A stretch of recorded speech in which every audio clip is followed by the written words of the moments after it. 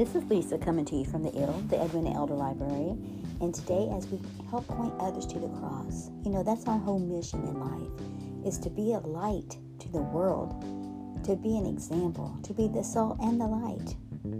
And that's what we try to do through this podcast, is share some of the insights, share some of the joys and the sorrows that we've had in life, and how Jesus has been with us through it all. His love will see us through it all. We're on page 67 of The Working Mom. The chapter is called The Working Mom. The Power of a Praying Husband by Stormie Omartian. The Working Mom. Children are a guilt trip anyway. Have I done enough? Did I do too much? But if your wife is a mother who works outside the home, she has to deal with guilt on an hour-by-hour basis. From the time her children are born or come into her life, a part of her is always with them. This becomes especially painful when there are long periods of time when they are not with her. Not being there to greet the children when they come home from school, not seeing them learn something new, not being able to take time off from work when a child is sick, missing special events, performances, games, or field trips, wondering if the person caring for the child is doing a good job, while knowing that no one could better prepare for the child than herself. All these contribute to a mother's pain and guilt. No matter how good or devoted a mother she is, or how great her parenting skills are, every woman must pray that she will be a better mom. Working moms are desperate for those prayers because they have to do more with less time. If your wife is a working mom, pray for the time she has with the children to be maximized. Ask God to provide a way for her to not have to work so much, or maybe not at all. Pray for her to be free from the paralyzing burden of condemnation. That's page 68. Did you know that's so true? Now, I grew up with my mother at home, but my husband's mom, she worked outside the home. So when we first got married, we had a little bit of rift there because I wanted to be a stay-at-home. I wanted to be a stay-at-home wife, and my husband needed me to work for the finances, and I didn't understand all of that at the time. I remember how there was a little bit of struggle there, and some counseling. We got some counseling, but God worked it out that I got jobs that I started off as a paraprofessional, and then I was expecting my daughter, and that paraprofessional, she's like, oh, let's just put a crib here in the room. She didn't want to lose me. She wanted me to come back, but I didn't. I didn't work for a little while, and then I got a job as an interpreter for working in the college as an interpreter. So I only had to work part-time and made as much money as I would have on a full-time job.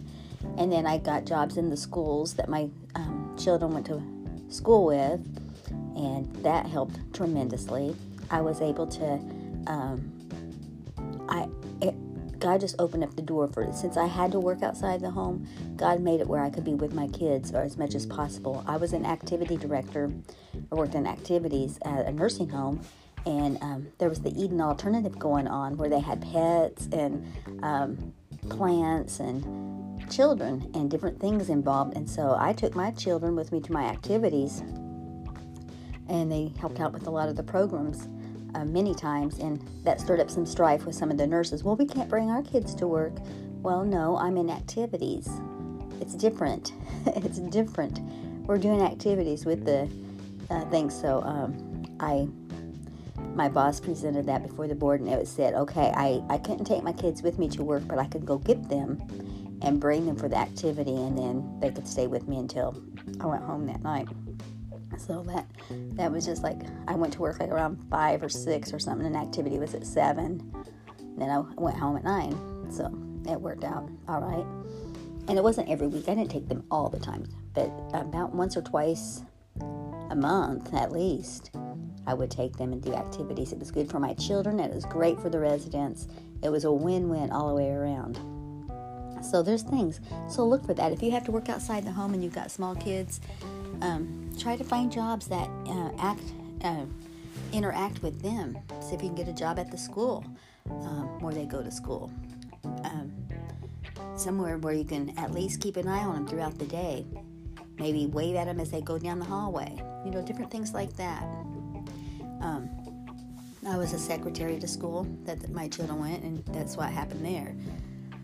I got to wave to them, or they come in and ask me for money or tell me that they forgot their shoes, different things like that. I was right there, and it was so much better than just making a phone call, being right there. So God is good. God is good. He'll work out a way. So just pray and pray for one another. And same thing, try to make it where your husband can be with the kids a lot. I was thinking the other day how my husband took my grandsons all out to Pops' workshop, and they had a project. They made a project one day, and I know that was just a one-time thing that they got to do that, but it was so special, and I'm so thankful they got to do that. Incorporate your children and your grandchildren in your life. Teach them something. Share with them something that you do, because those are memories that will last a lifetime. Well, God bless you. Have a great day.